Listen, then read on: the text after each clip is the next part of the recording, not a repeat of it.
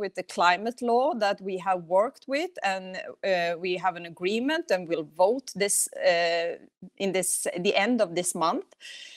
We show the world that we are serious, that we are taking the leadership, that we have a pathway towards climate neutrality, and also that we increase our own reductions in front of 2030. And we are doing this in front of Glasgow, and thereby also encouraging others to take action.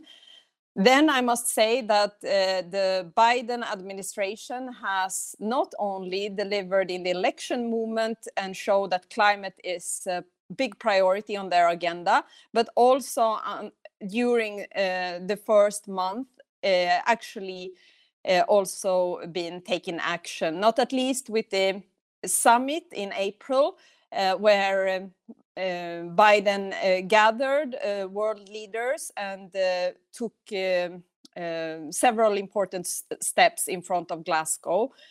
I'm not being this naive optimist, but I really believe we have an opportunity. So I hope this discussion today will be about how we use this opportunity in the best way to make sure that Glasgow becomes the success we would like to see. Thank you, Jytte Guteland. So let me turn now to one of the experts following these discussions, has been following these discussions for many years now, Jana Lesjak from the Slovenian delegation to the UNFCCC. Thank you, Frederick. I'm happy to be here, looking forward for our exchange. As I see it, we are faced with three main questions for today's debate, so I will try to sketch the answers. So will the COP in Glasgow be different? Yes and no. Yes, for sure, as current negotiations are conducted in a different virtual format. We must understand that negotiations are already happening as we speak. Subsidiary bodies of the convention are gathered every day for technical virtual negotiations, which are extremely tiresome and difficult and require extreme patience and focus under COVID circumstances. So COP in Glasgow is going to probably reflect that as well. On the other hand, no, COP is not going to be different, as we have main open questions still open, namely Article 6, transparency, common timeframes, adaptation, finance. So lots to be done, I would say. Second question, are climate goals feasible? Then again, yes and no. It depends on international and domestic commitments. Within negotiation process, it depends on two major factors. I would say in general, the level of trust between parties of the convention and the level of domestic red lines to be followed within climate negotiations. Third question may be the most important one, how the global community will have to work together. Well, the emphasis, of course, is on working together. We have to be aware at all times that UNFCCC process is based on consensus, meaning that every single party out of 197 needs to be involved.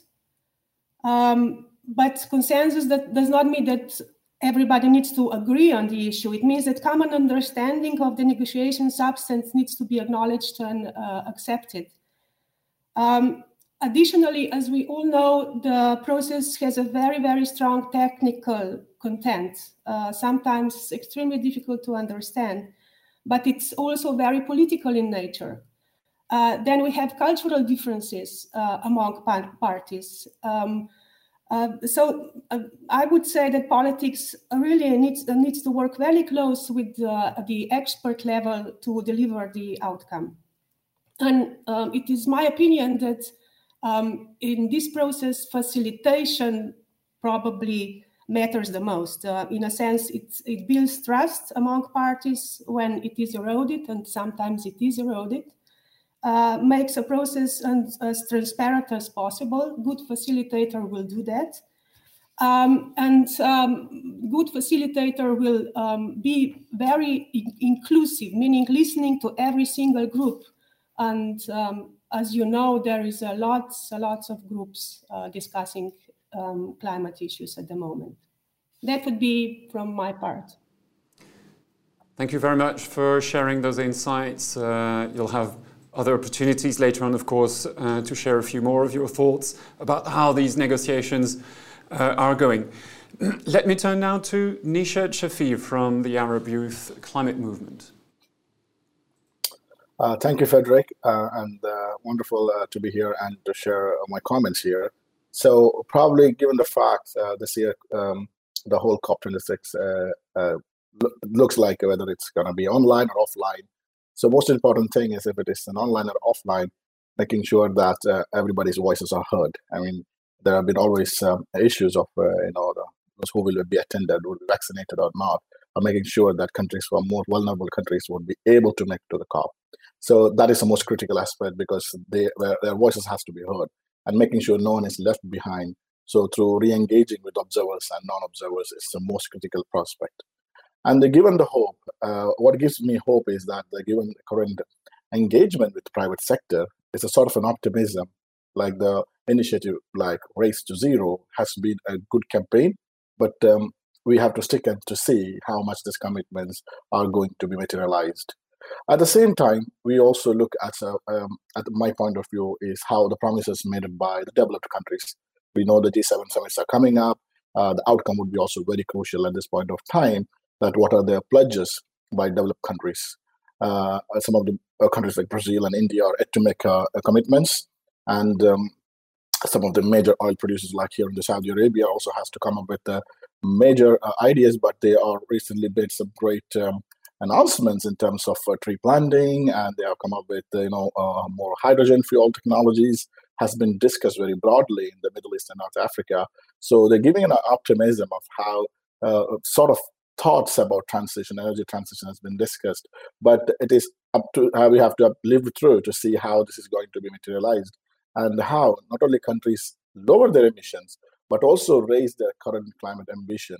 And this can be not only doing by reducing the emissions, but also at the time increasing their adaptation in terms of ambitions in adaptation, building resilience.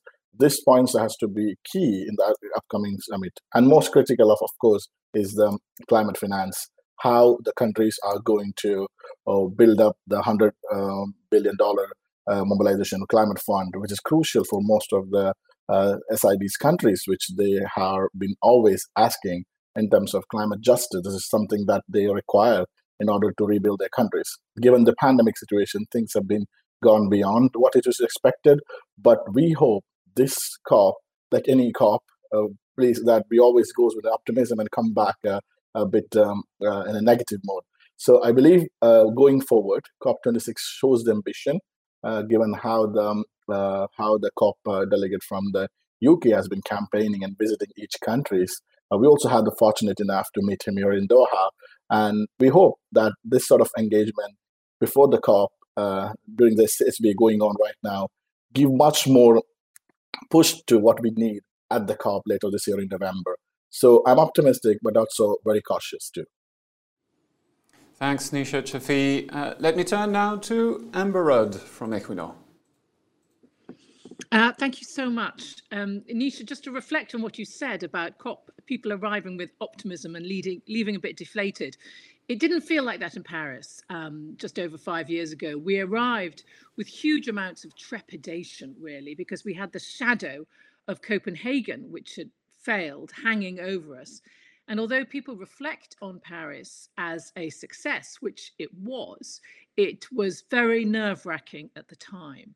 One of the reasons I think it succeeded was because the stars were aligned, really. There was a need for an international conference. There was sufficient pressure coming from different sides. The Americans under Obama, of course, were leading with influence and, let's face it, money. And one of the things I discovered was in the final moments of Paris, nobody quite knew who was in charge of declaring it a success.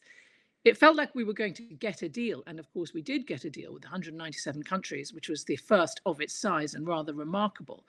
But there was also a sort of slightly nervous moment when everybody waited for the marking to begin. So the green groups, the cities, the businesses, and in fact, it was declared a success, and for good reason. So when we look at the title of this talk, this time will it be different? I hope not too different, because I hope it will also actually lead to a great coalescing of energy and effort going forward. Just 3 short points about the differences that we're in now. I think that we've come so far from Paris in terms of the materials that are available, the technology that can be put to use, its cost, public feeling, motivation. It's been a huge advance and progress since 2015, more than people had expected. If you'd said to me just 5 years ago that the UK, for instance, would ban the internal combustion engine by 2035, we wouldn't have believed it. And that reflects a lot of motion particularly in the Western world, towards needing to take action with government policy as well. So I think we can welcome that. The second issue I would bring to people's attention is the strain between the developed and the underdeveloped or less developed nations, which is really what Nisha was also talking about in terms of the money and the level of trust. And I think that this has been exacerbated and made even more relevant to people's thinking by the pandemic. This morning you wake up and the news is about who is going to share how much of the vaccine. If we're going to have a physical COP, who will be vaccinated? How many tens of millions of vaccines which the Americans are giving are going to reach different countries? What is COVAX doing? COVAX is saying, people complain to us that we're not giving out enough of it. You have to give us the vaccines first. So that difficulty between non-industrialized countries who need to industrialize and should industrialize, but need to do so in a way that does not produce the high levels of carbon emissions that were produced in the West, and the fact they can only do that with plenty of money, is exacerbated and made even more strained, that relationship with the rest of us who are industrialized, because A, we haven't put up all the money we said we would, and B, where are the vaccines to help look after their countries. So that area is even more strained than it was in Paris, and that gives me cause for concern. But my final point really is one of enthusiasm and optimism, to point out that, as Jita said in some of her opening remarks, now we have the Americans behind us. And one of the good things about COP Glasgow being delayed is that we don't have Donald Trump over our shoulders. Instead, we have the very supportive President Biden. Indeed, not having Donald Trump could make a huge difference there indeed. Anthony Frogat, do you share that sense of cautious optimism ahead of Glasgow? Yes, I guess so. I mean, there has been considerable changes in the last year, as been alluded to by the other panel members. US is obviously crucial. The rejoining of Paris, the convening of the Leaders Summit led to more pledges from other countries, Japan, etc. More countries going to net zero. So what we've overall seen is an increase in the pledges that are due at Glasgow. And it's worth just emphasizing the importance of Glasgow. Glasgow is supposed to be on an equal basis to Copenhagen, to Paris, in terms of coming together with countries and reassessing the nationally determined contributions. And an analysis by the Climate Analytics suggests that post the Leaders Summit, if you combine all of the revised pledges, global temperature rise is expected to be in the order of 2.4 degrees. So an improvement from the previous accumulation of around 2.9 degrees, but still off the target. So progress has been made, but yet it really is insufficient, and that is stark, and we need to make improvements. I'd emphasize what has already been said in terms of the technology improvements, and I think this really is the standout difference between now and in Paris. It was mentioned in terms of the banning of the internal combustion engine, the falling price of solar, of wind, etc.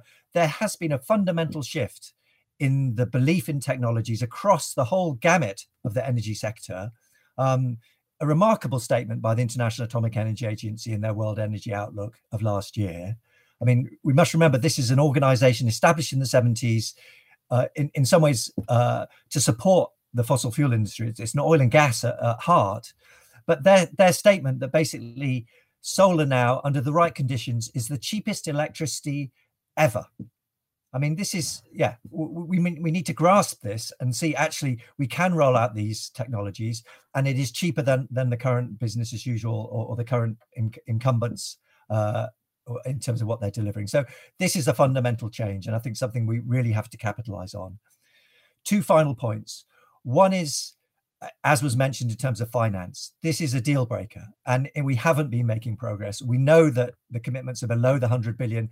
That is not only symbolic, but is absolutely fundamental, and in some ways is more important now because of the pandemic. There is a need to build back better. Most of the green stimulus packages are in the OECD countries. Developed countries aren't able to do this. So the green stimulus, sort of the green finance is more important. So we have to show that this can be delivered. And I think that's, without that, we won't have a successful outcome at COP. And then finally, it's just really worth reminding ourselves that although progress has been made, we are still in some ways running behind the science. Since Paris, emissions have continued to increase. We'll probably see there is a dip in 2020 because of the pandemic, but on average, we're still seeing over 40 gigatons of CO2 equivalent each year being emitted. We are seeing the consequences of that in terms of heat waves, in terms of more extreme weather events. So I hope that is also the driver. And in some ways, that also could be what is different is people see the consequences of climate change. It is here and now, and we know unless we change, it's only going to get worse. So I think in that regard, things are different. The climate is in a worse situation than it was 5 years ago. So thank you very much. Thanks, Anthony Froggatt. And so let me turn now to Jennifer Tolman to close the initial round of opening remarks. Thank you very much, and thank you for starting this debate. A lot has already been said, and I think what's clear is a lot is different now. Now, very broadly, I completely agree the geopolitics have fundamentally changed, not just with the US re-entry, but also with China putting climate a lot more at the center of its geopolitical projections.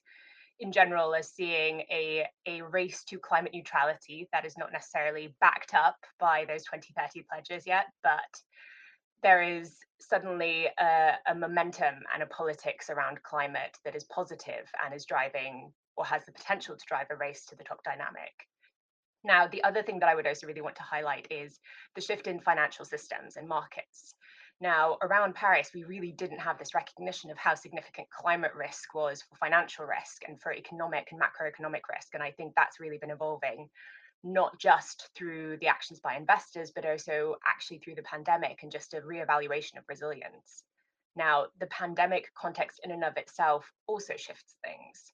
We are both seeing OECD countries in particular being able to embrace the opportunity of recovery, and in some cases green recovery, though we know that the recoveries aren't as green as they would need to be to actually get us anywhere near a climate safe trajectory around 1.5 degrees. And the other piece where I do fully agree with Anthony that is different is we're now in the critical decade. We're no longer talking about in a decade's time. We are in the decade that will decide whether we are climate safe or not. It really is the next 9 years that make the difference. And that's why the lack of 2030 targets is quite concerning. To do a quick good, bad, ugly, I think the things that are really good heading into Paris is we are actually higher in terms of ambitions of where we probably could have expected to have been if the COP hadn't have been delayed, just because countries have had time to go back and really review where they can do more. We have seen particularly G7 countries step up, and a big part of that is also due to the fact that the US is back, and that is built on the good momentum from the UK and the EU. And more broadly, again, we're seeing finance moving, and that's starting to affect government spending as well around things like coal finance. We've seen big announcements about phasing out coal finance from the G7, from South Korea. That means that China is really effectively the only big international coal funder standing. And we're really hoping to see movement there ahead of COP26 as well. But there is also a decent amount of bad, or at least dubious. Now, a big part of the bad and dubious is the lack of climate neutrality commitments being followed up by 2030 targets, particularly in G20 countries that aren't G7 countries, so in middle income countries. Now, part of this is also down to the pandemic. Part of it is down to the fact that they quite simply don't have fiscal space to make greater commitments. But part of it is also just about not following through on what a climate neutrality pathway means for your 2030 target. And that's really worrying, because it really is this next decade that counts.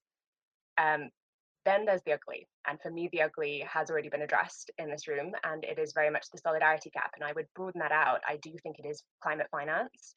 I do think it is a desperate adaptation finance gap, which is only going to become more pressing and bigger. The need for adaptation finance is only going to become bigger as we head into this decade. But it's also broader solidarity pieces now, and this is where the pandemic comes into play. It's solidarity around vaccines. It's solidarity around debt relief and economic restructuring, so that you could even decide where you want to make investments as a middle income country, let alone a vulnerable country. And it's about supporting those countries then, in particular green investments. And that's not something that the 100 billion can do. That is a drop in the ocean when it comes to the significant sums that would need to be invested for a truly green recovery globally. But some things don't change. And the things that don't change are, one, the sense of urgency that we bring into this COP. And I think that is also shared by a lot of leaders, which is positive. But also the fact that COP26 at the end of the day is an adjudication moment. And if played properly, can be an acceleration moment, a moment to really acknowledge the gap and say we need to do more, and not just after 2030, but in the next 5 years. Thank you. Thank you, Jennifer Tolman. We can now open the Q&A session, and I will stay with you, Jennifer, for the first one, which is probably the most obvious in a way. There is a general sense of cautious optimism now, it seems, ahead of Glasgow. What do you think should be the high-level political objectives of COP26? And I could also add the realistic political objectives of that conference. Jennifer. The political outcome is that you can shape the politics of what is realistic, because right now we're in a period where particularly G7 countries are kind of taking on more debt than they ever have, are completely restructuring their approach to their economies. And really what we need to see them do is restructure their approach to the multilateral system as well. Now, to demystify that a bit, what I'm saying is COP can't just be a technical moment where we finalize the rulebook. That is absolutely necessary as well, but we also need political agreement that what parties are committing to is keeping climate safe levels in reach, and that means doing more in 2022, in 2023, in 2024, and bringing some of those concrete coalitions together that give confidence that that will happen through things like committing to phase out international fossil finance and putting a date on that, committing to end internal combustion engines or have pathways for zero emissions vehicles, for things like the fact that we're not only going to review what we're doing after 2030 when we meet in the global stock take in 2023, this big review of how we're doing globally, this big kind of literally temperature check on where we are. But we're actually going to say we need to do more in the second half of this decade and commit to doing that. All right, thanks, Jennifer. Let me turn now to Jita Gutland. What do you think are or should be the high-level political objectives of COP26? There are a couple of things that I think needs to be done, but first I would like to just say that I believe that Jennifer is absolutely right. It is so important that it's not just the rule book, a technical conference. It needs to be a political outcome, and we need to feel that we are moving together forward to implement the Paris Agreement, to reach the objective of coming well under 2 degrees, approaching 1.5. And I know that seemed today very like an utopia, but we really need to focus on doing much more. And then, of course, we need agreement to do more to 2030, to have higher expectations of the NDCs. We need more focus on helping out with climate financing, and the European Union needs to be a very active part here, but also include the United States in that discussion. I believe we need to have an agreement that we want to phase out and have a ban on the coal plants, and there we need to have a focus on China, of course. And then I would say that I would like, but this is a bit of a wish list, of course, and I know that the United States don't have the same systems, but we need to have an agreement on more sectorial legislation on how to make them fit better together. I'm very proud of the ETS. I believe it is delivering more after the latest reform, and now it's coming up again. But we need to have a level playing field when it comes to the industry, and I hope that we can have fruitful discussions with China, of course, with all who has ETS systems, but also make the United States do more. At least they don't want the same system, but they need to kind of adapt to the outcome that we have in the ETS.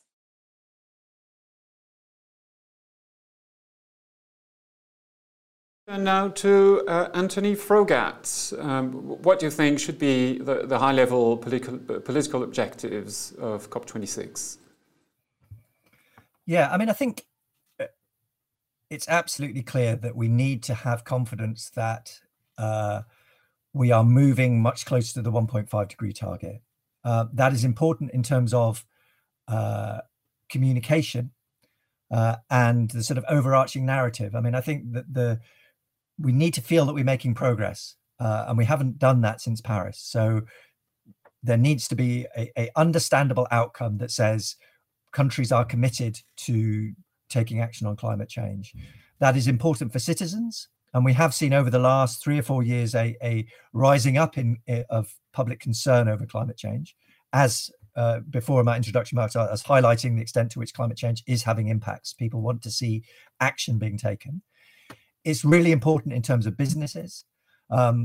We are seeing more and more companies committing to reducing emissions, committing to net zero, committing to shorter term targets, which is absolutely fundamental. We were doing a panel last week at Chatham House with many of the Nordic countries, and it was really refreshing in terms of the companies there present saying we are going much further and faster than many of the countries, and in some ways we're waiting for them to catch up, and I think we need that across the world to see that a clear direction of travel that can enable companies and individuals to move much further and faster than the countries themselves. So I think it's about the overarching narrative, and I think finally, as was mentioned, it's some of these sectorial targets that sit below the overall agreement, but nonetheless are a fundamental part of it. It's been mentioned EVs, it's been mentioned coal. Again, the IEA with their 1.5 degree report was saying, actually, we shouldn't be investing in new exploration for oil and gas. So let's try and create a sector agreement in that direction that gives the sector a clear steer as to where it should be going, so that we can avoid sort of sunk costs and stranded assets in the future. Thanks, Anthony. Let me turn to Jana Lesiak now, maybe with a reflection about how the technical and the political are interacting between each other, because Jana, you've been involved mostly in the technical negotiations for so many years. They've been sort of stuck since Paris. We still don't have a proper rule book for after Paris. So do you expect COP26 will provide this political impetus that is needed also to unlock the technical aspect of the discussion? Yes, Frederick, I believe that we have a great potential to do that. And the technical and the political levels are so intertwined all the time that it's really quite difficult to see them apart. the negotiation table, we must not forget, they are always, they are not just countries, they are always people. And that part of technical negotiation is also something to underline. The negotiators have, of course, they have red lines, they have countries' positions, but at the same time they have their own opinions, and they can be political strategists at the same time. But for me, the main achievement of COP26 in Glasgow will definitely be the reinvention, in a sense, of multilateralism as such.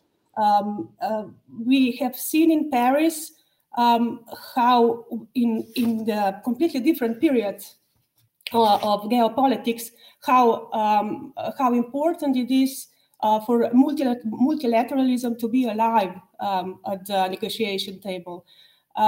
So it's not just about all countries must commit to net zero emissions by mid-century and undertake significant cuts, but also about the cooperation which is established, and it's going to be prolonged in the future after Glasgow.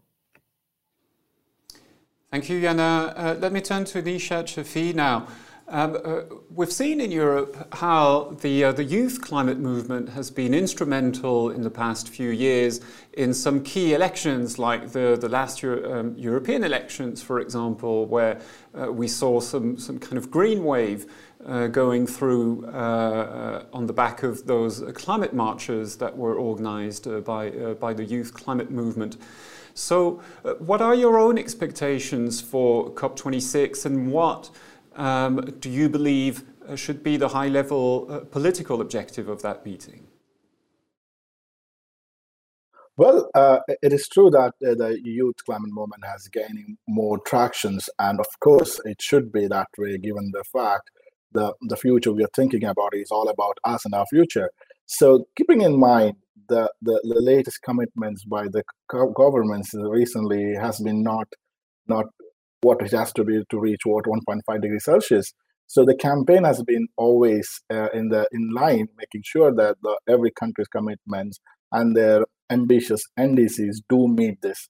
At this point of time, we are nowhere close to it, and that's one of the key asks by the youth community leaders, to making sure that commitments are there and then agreed before we end up at COP, having that negotiations there.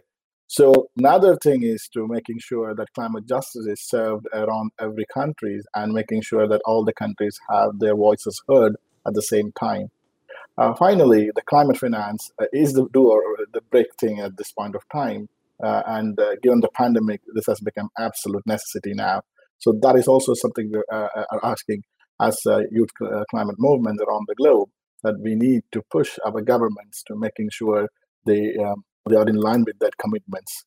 And also at the same time, enhancing international cooperation in terms of energy transition, clean energy should be a key priorities for the countries. And also pushing the G7 and G20 at this point of time to make sure that they have the best or greatest ambition at this point of time. Thank you, Nishad. And let me turn now to Amber Rudd. You're an experienced politician. You've been in those kinds of meetings before, and you shared just now your sense of cautious optimism for this conference. So, what do you think should be the high-level political objectives of it, and do you sort of inject a sense of realism into that as well when it comes to your own expectations in terms of the outcomes? As we've heard from all the other speakers, this is incredibly complicated. We mustn't pretend that there is one solution. We all spoke earlier for 2 or 3 minutes and got crammed in all our asks of this conference to do with money, to do with justice, to do with technology, on and on it goes. But if you ask me to choose what I would like from the politicians who are coming, apart from the whole multilateral agreement of some sort, is policy decisions that will allow businesses to develop the solutions. When we look at what's happened over the past 6 years, and we've all spoken about the fact that there have been some amazing breakthroughs during the past 6 years, it's businesses, inventors, innovators, universities that have provided the solutions, but only if governments provide the policies which give the structure, the certainty, the security for businesses to develop that. If they know that internal combustion engines are going by 2035, if they know that there will be offshore wind auctions every 2 to 3 years, and that price will come down, but they will be fair, transparent, the markets will deliver, then businesses will deliver. When in 2016, I had to negotiate with the Chancellor, George Osborne, about offshore wind auctions, and his view was that they were a costly, unnecessary part of our spending. We negotiated a very tight, at the time it felt, maximum price per megawatt hour for the offshore wind, of which Equinor is, as you know, a market leader. And that price was 105, which now seems absolutely ridiculously high compared to the levels at which it came down to. So we need the countries to form the policies, and we need the EU to do that as well, so that businesses can deliver. And the benefit of that will be cheaper solar, which we've already seen. Thank you to Germany for that. Cheaper offshore wind, which we've seen, but the UK has driven a lot of that. Yesterday, there was a letter in the FT from some of the largest and most significant shipbuilders in the world. And as we know, container ships play a huge role in moving product around in this globalized world. And they were asking for policy so that they can start planning for green fuels or biofuels or whatever the solution will be for ships. We need politicians to agree policies so that the markets can deliver a greener future. Thank you. Let me stay with you for a minute, Amber Rudd, about all the preparatory meetings which are happening between now and Glasgow. Actually sooner than next week, there's going to be a meeting of the G7 there. So what do you think can be expected from the G7 in preparing for potential agreement of any kind in Glasgow? Agenda, and Biden has already said that it is his #1 priority. I think that one of the issues that will be central to the discussions is the money. We keep coming back to this, but it is absolutely central to getting a truly global agreement and to getting the trust back. And I think it was Jana who talked about the trust. And we have to get that trust back by showing that the money that we've committed is going to be available. It becomes fairly competitive at that stage, and it's awkward for the UK because we have agreed to cut our international aid. It's still larger than so many other countries, blah, blah, blah. You know that story, but it's still an awkward place to be when you're leading the COP. But I think that the money will be one of the central things because everybody can agree this needs to be done. It's less easy to agree the journey there. One of the things I would like to see, and I know the EU is more forward thinking than the US on, is some sort of further discussion on a border adjustment tax. And I agree with Gita, who spoke about the ETS, how important it's been. And the more that we can have that heads us towards putting a price on carbon, the more successful we will be. We'll talk about carbon markets indeed a little bit later on. But let me ask Jennifer Tolman now, what are your expectations from the G7 meeting next week and maybe some further meetings happening before the COP26? Do you expect something major in terms of the contribution that this group of countries can make to the COP26? Thank you very much. I do expect something major, mainly because I genuinely believe that if the G7 doesn't deliver, or at least members of the G7 don't deliver, I really struggle to see how we're going to fill those solidarity gaps that I was talking about earlier. And that is very much the money part that Amber Rudd was also talking about. But it goes beyond money. It goes to things like making a decision about the TRIPS waiver and really figuring out how we're going to accelerate vaccine deployment to developing countries. That's something that needs to be a leaders level decision. It's about how we're going to deal with debt and fiscal space challenges that are actually constraining the ability of developing countries to invest in lower emission pathways and to create markets that businesses and investors can then move into. And that is not just about public finance, though it's also about public finance, but it's about techie things like how are we going to help them with debt and access to capital markets? Are we going to be reallocating the IMF special drawing rights?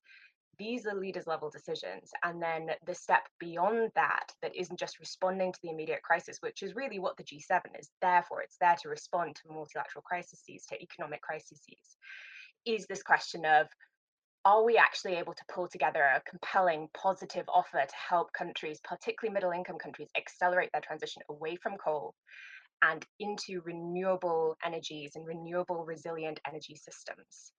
And I think that's the kind of real show of the G7 as a leaders level space, not just in terms of it being heads of state, but in terms of it actually being climate leaders. I think the other moment that I would really mention here as the kind of second bite at the apple and actually quite important for long-term shifts of markets is actually the EU-US summit.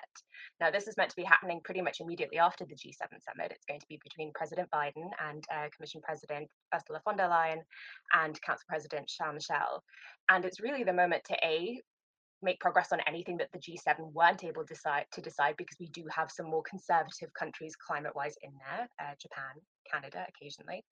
But it's also really a moment to show that two of the world's largest market economies are putting their market forces behind this transition to climate neutrality, and doing that by agreeing to be in talks about the new rules that will govern that market and being really clear about where that's going so that businesses can invest and so that there's a bit more certainty about what's happening. I don't think we should underestimate that sort of a signal through something like the creation of a Transatlantic Green Economy Council, or at least kind of this recognition that the markets need to work together, particularly on regulation. And I think that will have a huge impact on countries like China, like Japan, like South Africa. So that's also really what I'm looking for. Thank you. Thank you. Jutta Gutland, your views about the G7's role in driving the agenda forward for COP26. What are your views there? But of course, it's crucial. Of course, that's what's needed. On the other hand, I absolutely agree that there is also this tremendous need for multilateralism, and COP itself can, by creating the involvement from everyone at the place or remotely, depending on what's happening, be very, very important. So, but we need drivers, and that is the momentum we need to create now. And I really believe this time there is an opportunity. But can I also say two things from what was mentioned before? I really agree that we need to include the shipping sector into this discussion. So I was so happy that that was raised. And I also want to highlight that in front of the IMO MEPC that is taking place next week and the week after. I think that this sector is so important and will be even more important in the future. If it doesn't reduce its emission, it will be one of the global emitters, the big global emitters in 2050, with an increase of, worst case, 250% increase. And I really believe we need to do more. And I also think the Paris, no, not the Paris, but on the Glasgow conference, we need to include shipping into the talks, because they always claim they are not part of the COP discussion, but IMO is not delivering itself. So that needs to be done. And then also not only on the ETS, but the discussion on a more sectorial approach and the willingness to connect one another, also in the ambition in different sectors, in different parts of our society, in our countries, needs to be done. And there, the momentum, the political momentum is so crucial. It's not only about decisions, it's about the talks, the promise that we will do more. It will be this snowball effect if the political leaders at the conference are saying, this is something we will work on together. This is something where we will have different bilateral agreements later on. That will be very important for also the political outcome. Thank you, Gitte. So you spoke about the ETS, so that's a good introduction to the discussion about the carbon markets, which will be one of the items on the agenda for COP26. As we've heard, there's been long-standing divisions on what is called the Article 6 of the Paris Agreement, which sets out the mechanism for regulating international carbon markets. So what are the key sticking points there remaining, and what progress do you believe can be achieved? And maybe we can start with you, Jana Lesiak, because you've been involved in those discussions. So can you give us maybe just a quick rundown on how far we've gone now in discussing and potentially resolving issues around Article 6? Yeah, thank you, Frederick. Well, the discussions are, as we speak, the negotiations are at the moment happening. So it is quite difficult to say where they will end. But let me just say that the main question is how to account emission reduction and what is being counted, basically.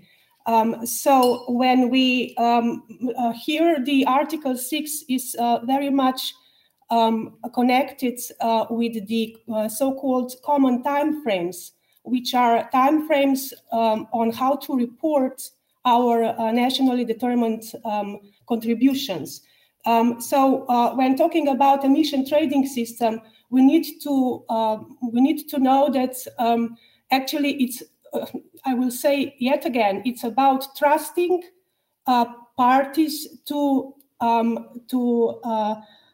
come to terms with the system, which will be accountable and which will be transparent and which will be essentially good for all parties concerned. Thank you. Let me turn. Yeah, which from my part, thanks. Thank you, Jana. Anthony Frogat, maybe a few thoughts from you when it comes to progress and the potential for a breakthrough maybe at COP26 when it comes to carbon markets and this Article 6 discussion, which has been so divisive until now. Do you expect some sort of breakthrough there because of the political impetus that we've seen over the past months? Difficult. Yeah, I mean, I don't know the extent to which there'll be a breakthrough. I think we all realise that this is a key element. It is one of the outstanding question in terms of the Paris Rulebook. So every effort will be taken to overcome these issues and overcome the differences. Over the last few months, I think what we are seeing is a sort of more real-world urgency for these issues to be addressed. And I know within our conversation we will come to the carbon border tax adjustment mechanism, but I do think that what this is doing is potentially driving forward the political debate onto some of the technical questions.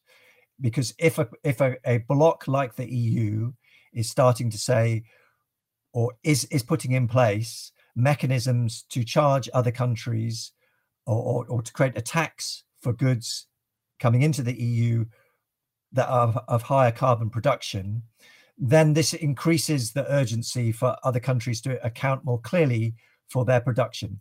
And the carbon border tax adjustment mechanism will also put in place the mechanisms and the rules around how we assess carbon the carbon content of different goods. So it is creating a real world imperative to look at these questions about global carbon markets. And up until now, we've had regional markets, we've had linked markets, but we haven't had a global market. So I do see that the sort of the politics will help drive the need for some of these technical issues to be addressed. Just one final thing, it is important in terms of Article 6, but we are still seeing countries committing to reducing their emissions. We are still seeing technologies being delivered. We are still seeing gaps within the finances in terms of adaptation and mitigation. So it's important, but it isn't the be all and end all. Other things can carry on. And I think that's really important to take note of. Thank you, Anthony. Jennifer Tolman, maybe your views about global carbon markets and whether this carbon border adjustment mechanism proposal, which is yet to be made, do you think this will drive forward the conversation when it comes to Article 6 discussions at COP26? I think it'll definitely affect conversations around Article 6 at the negotiations. Whether that will be a positive or a negative effect, I'm less sure. So I think it does certainly increase the urgency to resolve issues around Article 6, but it is quite a complex topic, as all other panelists have mentioned. And the biggest issue around it is that essentially what you're creating is something that is meant to be obsolete by essentially 2050. And at the same time, you're connecting resources to it.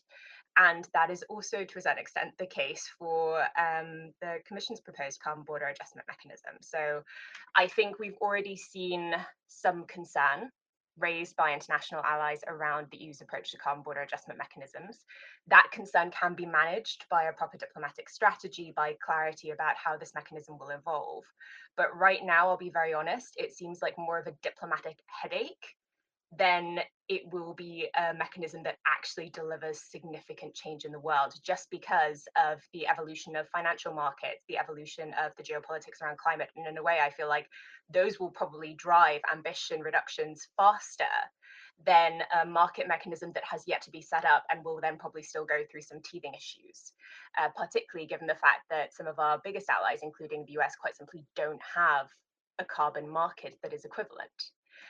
The other piece that is quite controversial around some of the propositions that have been floating around is the use of the revenues from this effective tax for the Commission's own resources. And I think that will be a big diplomatic no-no, because in a way, it flies in the face of common but differentiated responsibilities, which is essentially saying that industrialized nations have a special responsibility and therefore do need to support developing country partners in their transition, and to not only tax them for a transition that they are not able to currently do to the same extent that the EU is, but to then not even reinvest that revenue into support for third countries. I think that's going to be a big flashpoint potentially. We've already seen countries like China, like India, essentially the entire BASICS group, refer to this as a unilateral statement, a unilateral move. So I do think that we might be facing contestation within the WTO ahead of COP, which would obviously not be the political dynamics that you would want to see heading into this major cooperative moment. Now, a lot of this is speculation. We will need to see the final package. It will completely depend on how the EU talks with allies. But maybe the final point that I will make is, depending on the design, I don't think this affects who we think it affects. What we keep hearing is, oh, this will make China do more, or, oh, this will make South Africa do more. It's going to affect the European neighborhood, primarily, depending on what it is imposed on. And if it's electricity, that's the EU neighborhood. So it's really the countries that we have a vested interest in helping in their transition. But it's not necessarily a political will issue always. It's usually a combination of political will and financial will. And I'm not entirely sure how a CBAM will change that. It will just make it more expensive for them. I'd be keen to hear what other panelists think. Thank you, Jennifer. Maybe Jutta Gutland, you can share a few of your thoughts there. Do you have hopes of some kind of breakthrough regarding global carbon markets and Article 6 at COP26?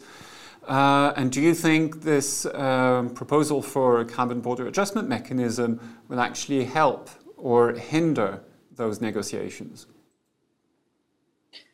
I believe it will help. I believe it will push the discussion already now. I mean, there are many countries who are very interested, maybe feel some skepticism. I don't agree that it's a diplomatic chaos or a problem in that direction. But of course, many countries in the world wonder, who has export to the European Union, wonders what will happen. But I think that is actually a good thing. That is a push for transition. But if I could wish for just one thing and could be the one who decides what would be the outcome of Glasgow, then I would say, let's have a carbon tax all over the world. That would be the absolutely best solution. But I know that is a wish that, it's a wish from me. It will not happen this COP, at least. But we can push for it. But meanwhile, this would be the absolutely best tool to make sure that we transit faster, that it's reliable, predictable, and that we phase out the fossil fuels and the coal from our economy. But that said, meanwhile, we need different mechanisms, different other tools that can help us transit and that can be more possible to get agreements on. And then I believe that the ETS system was one of these mechanisms that did function in the European Union when tax didn't fly. Why not try to implement that and help those who are already on their way to do that and have discussions how we can align ourselves together so it's more predictable, so we help out globally and all these countries who already started that discussion, so they don't have such a long improvement period like we had with ETS, so they go immediately to a more efficient system. And then on the carbon border mechanism, I really believe we need the CBAM to be a push in that direction. So we are also fair in the imported goods for the European Union, but I will also drive other countries to set up their own ETS or similar systems. So I cannot be negative. I need this to be, instead of the carbon tax that would be the A plan, we need this B plan with different tools. And those who don't like it maybe need to show me and others what we can do instead. Okay, thanks for that. Amber Rudd, maybe your views and hopes maybe about some breakthrough on Article 6 and global carbon markets at the COP26. Do you think the CBAM discussion will actually help drive those talks forward and maybe lead us to some kind of agreement in Glasgow? Can I first say, Fredrik, how much I agree with just what Jutta said. I agree we need the whole alphabet if we can't get to the A choice. The phrase is we mustn't make the perfect the enemy of the good. If we can't have a carbon tax immediately, which of course we can't for all the political reasons we know about, it's right for different countries to try out different things to try to get some way of putting a price on the pollution. I found that in the UK, some of the opposition I would get from members of parliament as well as from the public when I was making these cases is, why bother to do this when we import so much carbon in goods from China? And it's true, the UK does. And I heard a UK minister for the first time talking about it positively as a prospect when the environment minister was talking about the Australian trade deal and was talking then about sort of justifying it, putting a level playing field with UK farmers, and talked about a carbon border adjustment mechanism. I think he surprised his cabinet colleagues when he did that. But the fact is, it is now common discussion amongst people. I understand that Biden has said to the European Union that it's not for now. For him anyway, and I think that it would be too far for the US for now, for all the reasons we know about politically, for holding his consensus together. But in terms of progress, I think the more we can see of other countries trying to do an ETS, of the EU seeing that the ETS price on carbon rising, which we've seen recently, very good news.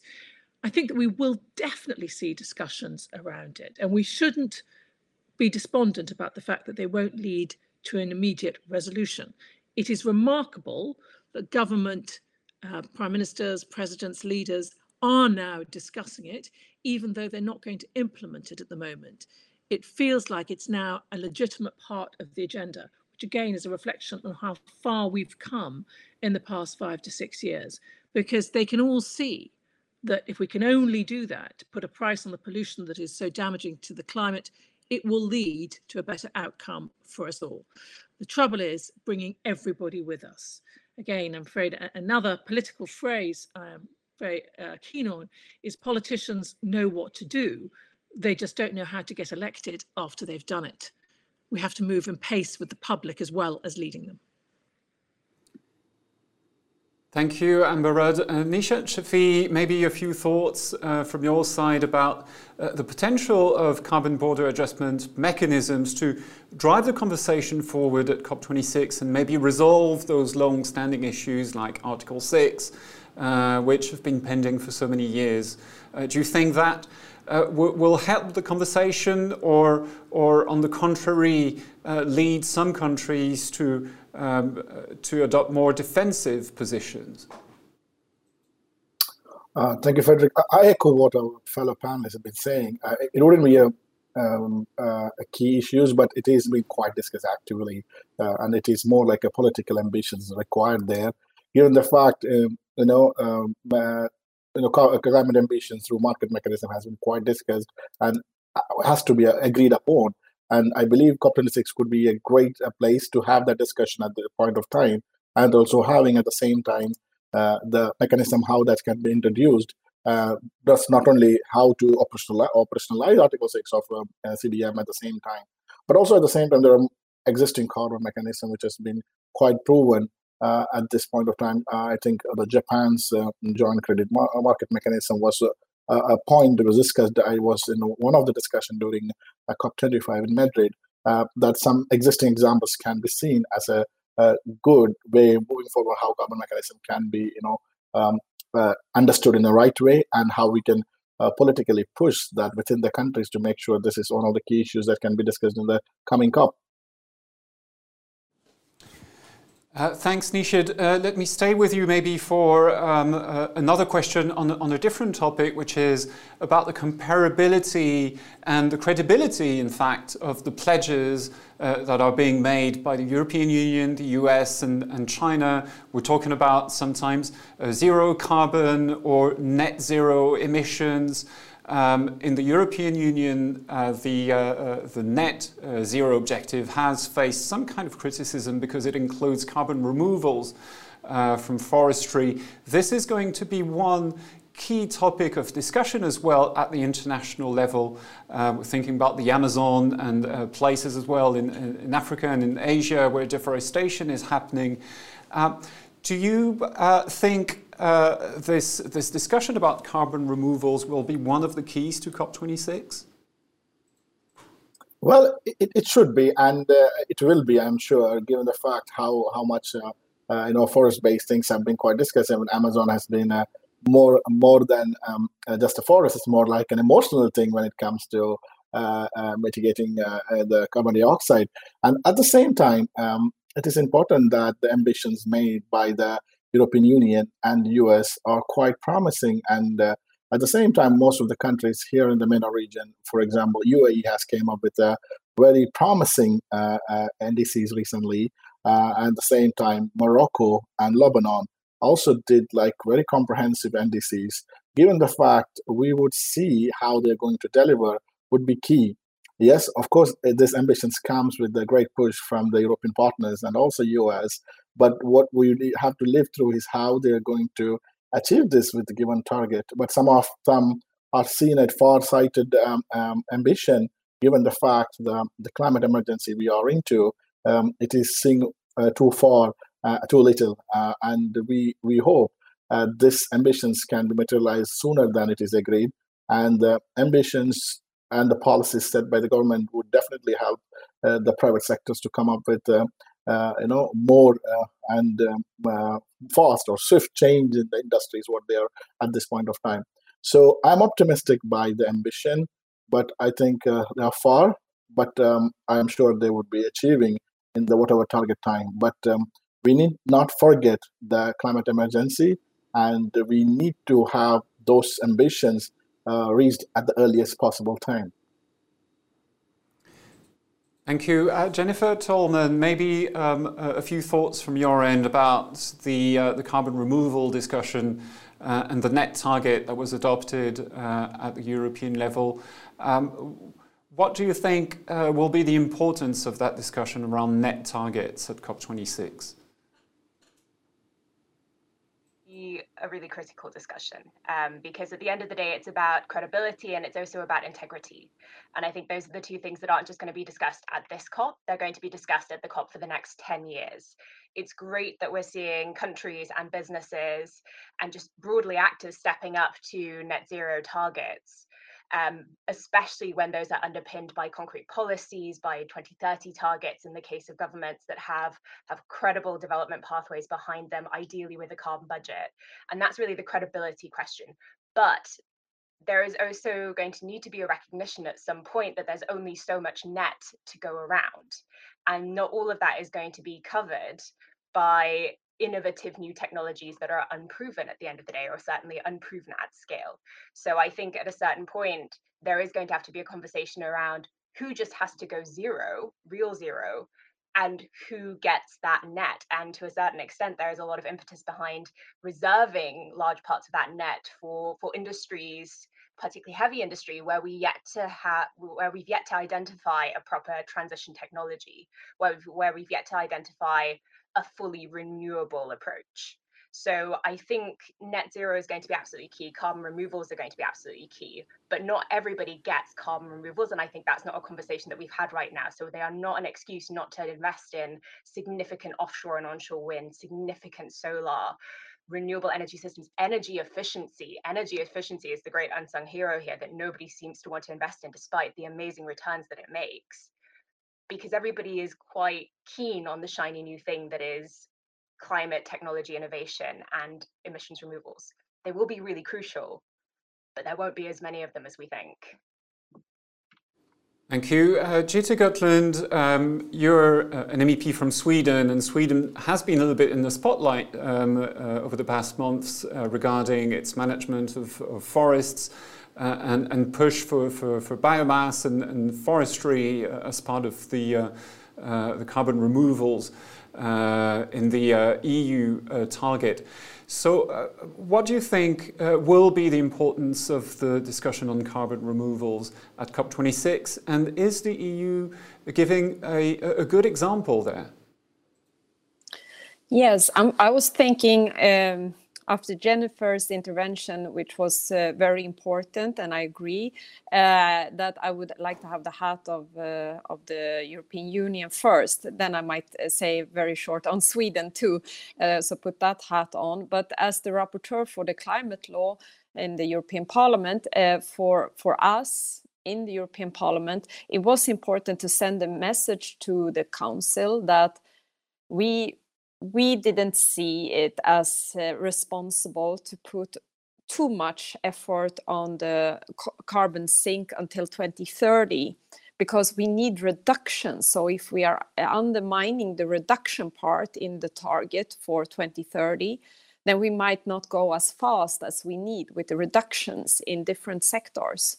And let's face it, in the end, there is important to have the net, because we cannot get rid, or we will have more difficulty to get rid of some of our emissions later on. But now we actually still have some lower hanging fruits. So let's keep up the speed until 2030, so we don't fool ourselves and do less than we can in the reduction part. It was easy for the councils to say, but let's focus more on the coal sink, because that becomes a bit more blurry, maybe, who is doing it, and it doesn't seem like such a big effort. And now I might put on my Swedish hat, of course, for countries like Sweden, who has lots of forest, it becomes a bit like, oh, we are the one who's supposed to be that coal sink, while those without the forest are not supposed to take that responsibility. So of course there is a Swedish angle here. For me, it's important to have the balance, both, as I mentioned, between reduction and the coal sink, but also I believe there is a balance when it comes to the forest policy. We need to be very strong on deforestation. We need to be very strong as the European Union on our consumption when it comes to Amazonas and the deforestation that is happening there. It's so important, and also in our own union, of course, and we need to protect the biodiversity. But on the other angle, forest can also contribute to tools that we need to replace fossil fuel alternatives, such as plastic in renovations, such as fossil fuels, such as many products that would be much more costly for the environment if we use other alternative than wood. So we can actually, with a sustainable forest management, use also the tools from the forest to transist. And that is a message that the European Union doesn't always have, and maybe that's my Swedish hat. Thank you, Gitta. Jana Lesiak, let me turn to you for a second now, because when it comes to forestry and carbon removals, often the big discussion is how to measure that. We have satellites now to help us measure the state of forests and things like methane as well. Do you believe we're getting closer to some kind of international agreement about how to account for forests at COP26, and so we can make a robust and reliable system to account for carbon removals going forward? And do you expect something will happen around that at COP26? Frederick, yes. Well, I'm not part of the LULUCF expert group, so I can hardly say how much has been done, but definitely there are high expectations that the measurements and the frameworks for LULUCF will be at the table at Glasgow, and definitely we, as a Slovenian presidency, with 60% of our countries covered with forest, we definitely put lots of energy and expertise into this area. But if I may, let me get back also to the question of mitigation, which was discussed previously. For me, it is quite difficult to think about mitigation without adaptation at the same time. And I believe that in this area, Glasgow is really going to be quite different. As we know, the adaptation at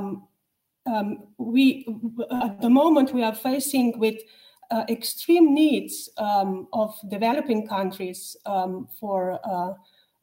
to adapt to different circumstances than they were even 5 or 6 years ago. So the main question probably is not going to be so much about the numbers of reducing emissions as to how to adapt to different climate circumstances. So in that sense, some parties argue that Glasgow is going to be about primarily about adaptation. Thank you. Amber Rudd, maybe a few thoughts from you around this question of forests and carbon removals and adaptation as well, because quite often the two are linked, in fact. Yes, and it brings us straight into the politics, which we've only sort of lightly touched on in this debate. The politics of the rainforest, in Brazil, where Bolsonaro is just, torching the rainforest, and it's some of the highest levels we've seen in the past 10 years. And of course, he's in dispute about whether he should be getting more money in order to sort of protect them, but who knows who will be president next year. So the forests are very, very important. And we talked earlier about carbon sinks and making sure that we protect sources of trying to take carbon out of the atmosphere, direct air capture, mangroves, etc. And all these are possible, and at the moment they're very expensive, but they will be coming into main use, it's clear, in the next 10 to 20 years. So we need to continue to encourage them. But the politics of protecting the rainforests and other areas like in Indonesia and Malaysia are always going to be hugely challenging, which is why it's so important to have these big meetings like the G7 and like COP26, which act as a forcing mechanism for people to reach an agreement. Thank you, Amber Rudd. Maybe a few more words now about Brazil, because you did mention likely resistance that the world community is going to face from Mr. Bolsonaro. So do you believe there's something there that needs to be some kind of carrot for Brazil that should be offered at COP26?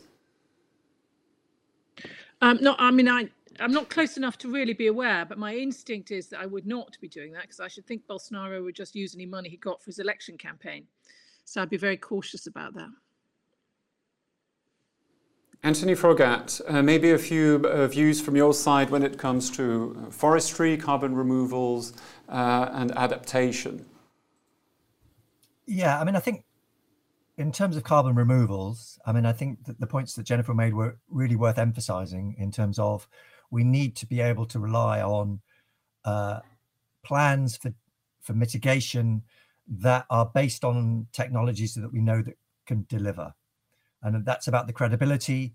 So anything that we are putting forward for any plan that's being put forward by countries for 2030 needs to be in line with the net zero plans. We can't be pushing everything off and saying, well, sometime in 2030, 40, we will be putting in place technologies that remove carbon from the atmosphere, because we don't know if this is going to work at scale. We don't know how much it's going to cost. And I think there is really interesting developments. Again, if we look back to the start of this whole session, where are we now, or what's different from Paris? A lot of the mitigation plans at the time of Paris were involving carbon capture and storage on coal or on gas as being the way to decarbonize the electricity system.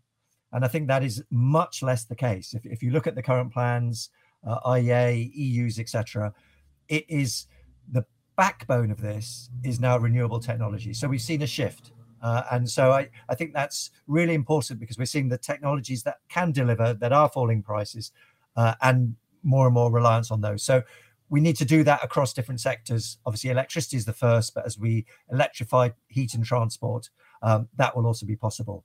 There are clearly some sectors that is going to be more difficult, heavy industry, agriculture, etc., where we will have to have a range of different options, some of which may be biofuel based, but we mustn't rely on them, and we must have a plan B in case these technologies, the atmospheric removal technologies, aren't able to deliver at the scale that we need. So for me, that's absolutely fundamental.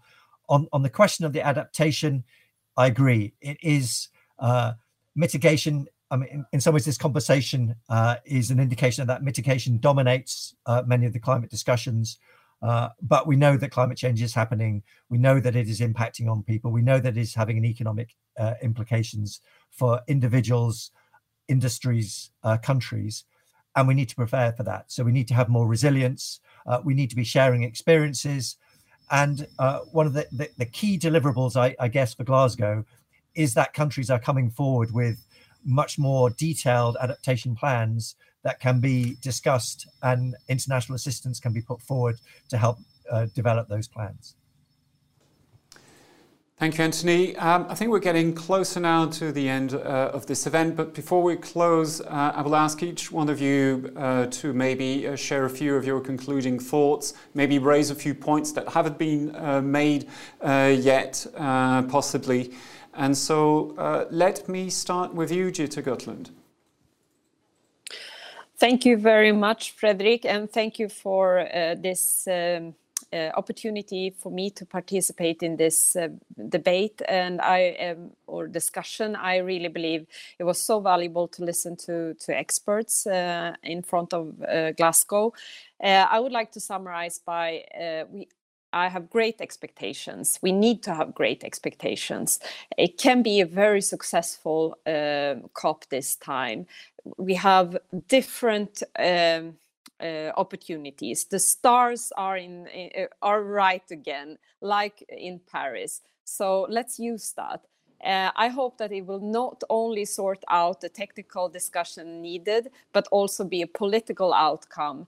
And in that political outcome, of course, as I mentioned, I would like to see a carbon tax, but I know that that is a vision that I need to fight more for, and all of us. So in replacement of that, we need different fruitful discussion that is political on what we can do instead. Yes, the BCD plan. And in that case, I would like to see both, of course, bigger promises when it comes to the NDCs from the countries. I would like to see more effort on sectorial legislation to make them fit in together. The main thing for me is the ETS, to connect them in different countries, to make sure that we have fruitful bilateral discussions after COP also on how we implement and help each other. I see CBAM as a tool that can help out here and push for that change. I like to see also that we have a good climate financing program, and that the European Union is really helping out there. I like the G7 to be the driver of this. I see the United States as a partner this time. And then, of course, to really make the multilateral effort together and make sure that we all say that this is a start of a new implementing phase of the Paris Agreement. Thank you. Thanks, Jutta Gotland. Let me turn to Jana Lesiak now for some concluding thoughts from your side. Thank you. From my side, maybe to point out that I'm really happy to be part of EU negotiation team. Glasgow is definitely going to be a turning point. I believe that EU has made its commitments and goals very transparent.